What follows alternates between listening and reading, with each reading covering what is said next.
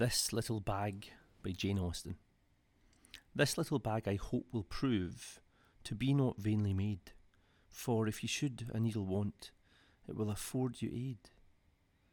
And as we are about to part, 'twill serve another end, for when you look upon the bag, you'll recollect your friend.